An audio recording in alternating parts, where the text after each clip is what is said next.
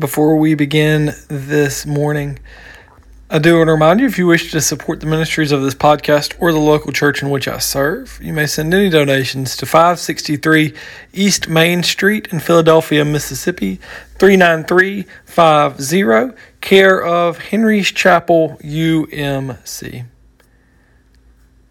This morning's scripture comes from the Gospel of Matthew, in the 25th chapter, verses 1 through 13. And this morning we will hear a parable from Jesus.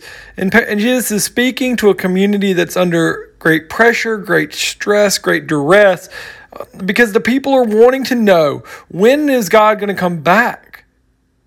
When will God come back and rectify what is going on in their world? When will God come back and make things whole again? When, oh God?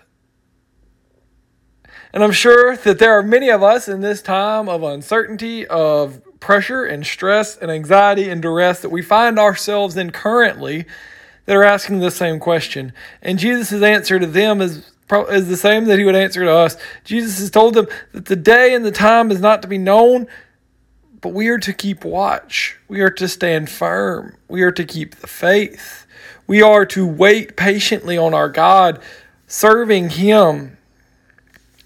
And this is where we enter into our parable in the Gospel of Matthew 25, verses 1 through 13, where we hear Jesus addressing the audience, and he says that the kingdom of heaven will be like 10 bridesmaids who took their lamps and went to meet the bridegroom. He says 5 of them were foolish and 5 were wise. And when the foolish took their lamps, they took no oil with them, but the wise took flasks of oil with their lamps. And as the bridegroom was delayed, all of them became drowsy and slept. But at midnight, there was a shout. And the shout was someone screaming, "Look, here's the bridegroom, come out to meet him." And then all of the bridesmaids got up and they trimmed their lamps. They got their lamps ready. And the foolish ones said to the wise ones, "Give us some of your oil, for our lamps are going out." But the wise ones replied, "No, there will not be enough for us and for you. You had better go to the dealers and buy some for yourselves." And while they went to go purchase more oil, that's when the bridegroom came. And those who were ready went with him and to the wedding banquet, and the door was shut. And later, those that had to go purchase oil, they came back and said, "Lord, Lord, open the door for us." But he replied, "Truly I tell you, I do not know you. Keep awake, therefore, for you know neither the day nor the hour." So at first glance, this parable can seem a little unfair. All the bridesmaids went waiting. They all brought their lamps. They all fell asleep. And the decision about who gets in comes down to one simple fact, and it's who anticipated that the bridegroom would be late. So that they brought more oil. That's at first view. Because I don't believe that this is a question of who anticipated the bridegroom's tardiness. The story isn't about the oil, but it's about being wise and faithful in your waiting. Episcopalian rector David Henson asked the question, what would have happened had the bridesmaids simply continued to wait with sputtering lamps and dwindling lights? What would have happened had the bridesmaids simply waited in the darkness of the night? And I think this question unto itself makes us uneasy because it uses this word of wait. And we are an impatient people. We want instant gratification. We want what we want, and we want it now. And also, if you're one of those people that gets uneasy about and you're a little bit afraid of the dark, sitting in the darkness and waiting, I'd much rather be in the light. But for most of my life, I've tried to identify myself with the wise bridesmaids, as I think many of us would. We find ourselves Always seeking to have enough of the good stuff in our lamps, good works and good faith, to endure whenever those dark nights in the sinful world come. Whenever those doubts and things creep in, that we will have enough to endure the dark night, holding on to our lamps. But if I'm honest with myself, I've not always been the wise one, because there are moments in my life and in my faith journey of doubt and fear, of anxiety and insecurity. And in those moments, I fear how others will see my lamp dwindling. I play with I play and feel and compare this comparative game and feel inadequate. I look at other people's lamps and going, well, mine's not as good. I find myself worrying that my lamp won't last or won't be good enough. I find myself looking around and saying, well, my faith is not as strong as theirs. So what I'd find myself so often doing is trying to find ways to cover up those insecurities so that other people don't see them. And I find myself standing there fearful in the darkness of the night as my light is dwindling and I feel all alone, though I'm surrounded by other people. And I find myself going, what do I do? They're going to find out my light is going out. How do I deal with this? Where is my faith? And see, my problem becomes that I am trying to muster up my faith. I'm trying to muster up more light. I'm trying to muster it all up from within me. And I can no more muster up anything. Because I no longer have the oil. And I find myself wondering, what am I going to do? In this anxiety, in this fear. And in those moments, I find myself relating to the foolish bridesmaids. Helplessly sitting by watching my lamp dwindle into a thin wisp of smoke. And not only do I find myself fearful because my light has dwindled, or because of how others may perceive my light, but I find myself jealous of those around me whose faith is still burning so brightly, longing to be like them, seeking to be as they are. And in those moments, I find myself that where my goal has been shifted to no longer being like Christ, but I want to be like those people who were wise to bring their lamps and to bring the extra oil. And I find myself jealous because I was foolish. And as I find myself relating to both of these people at different moments, the question still lingers, what is this parable telling us?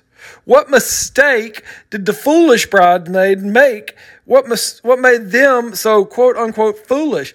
And as I really begin to unpack it and look at it, yes, anxiety, fear, doubt, worry, insecurity even are all a part of our lives. And I don't think that the problem was that the light began to dwindle. I don't believe that the issue of this parable is their lack of oil, but that they left when they should have stayed. The bridal couple surely would have welcomed in their friends into the light of the banquet, unconcerned about the state of their oil lamps, just happy to see them. But they left. They left out of their own fears, out of their own worries, out of their own insecurities. And so how often do we do this where we find ourselves saying, this whole faith thing, I give up.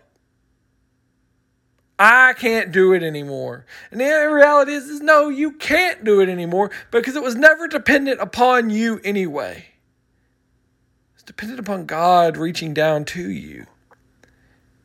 We're just called to stand in faith.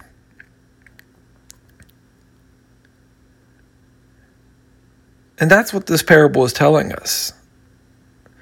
That maybe you're someone wrestling or struggling with doubt, fear, anxiety, insecurity, worry. No matter how thin our light, no matter how dark the night, the challenge is to trust in God. See, this is a parable of trust, of being willing to wait, even when circumstances seem unsurmountable, even when things aren't going our way, to trust in God. Not seeking to be anything other than present right where we are. To accept our circumstances. And when I say accept, it does not mean to condone what is happening in our world, but to say this is the reality. God, I stand in the gap for you.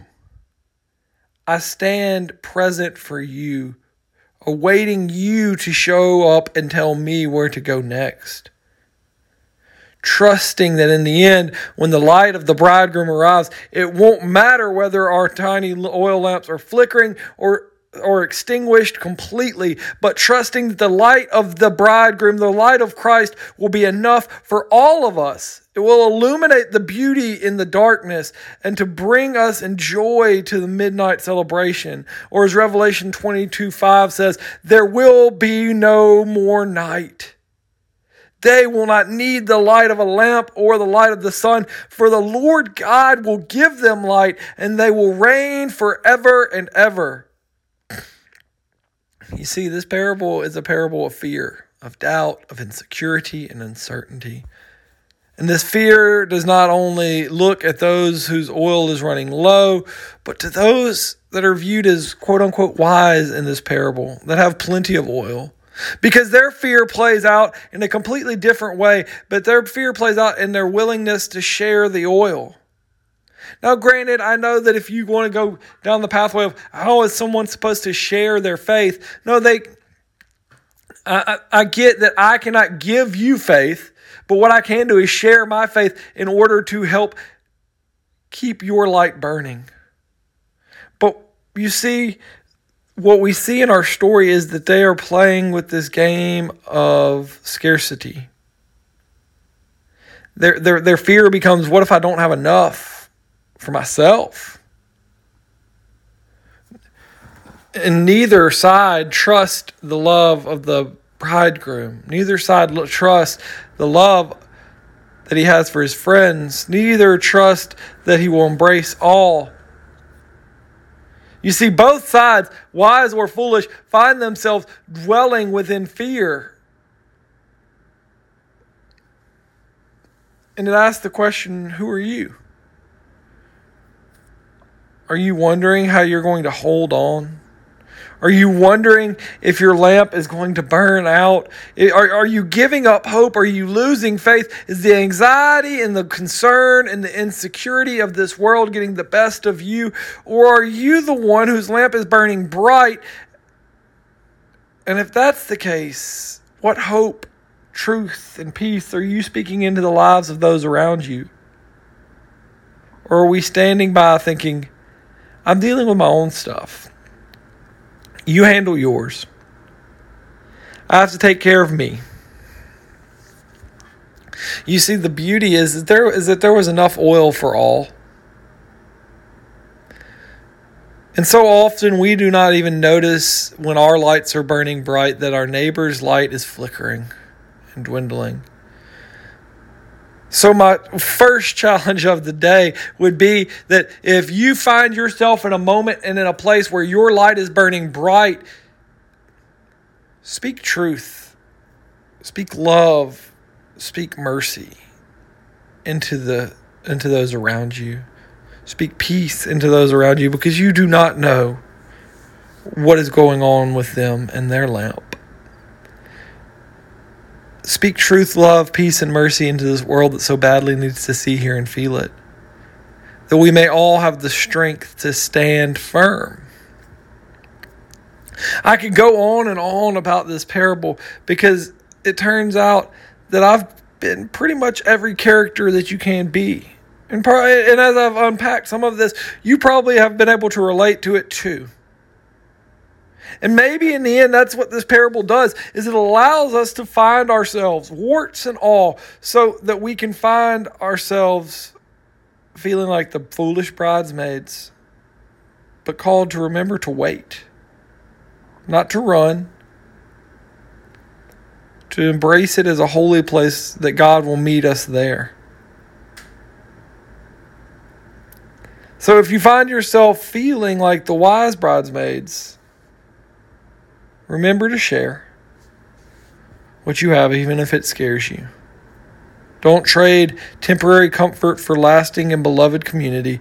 The chance to give of yourself is a holy place where God will meet you. There's a phrase that I've adopted, and the youth have probably gotten tired of hearing me say it, but it's do not allow your circumstances to define who God is, but view your circumstances in light of who God is.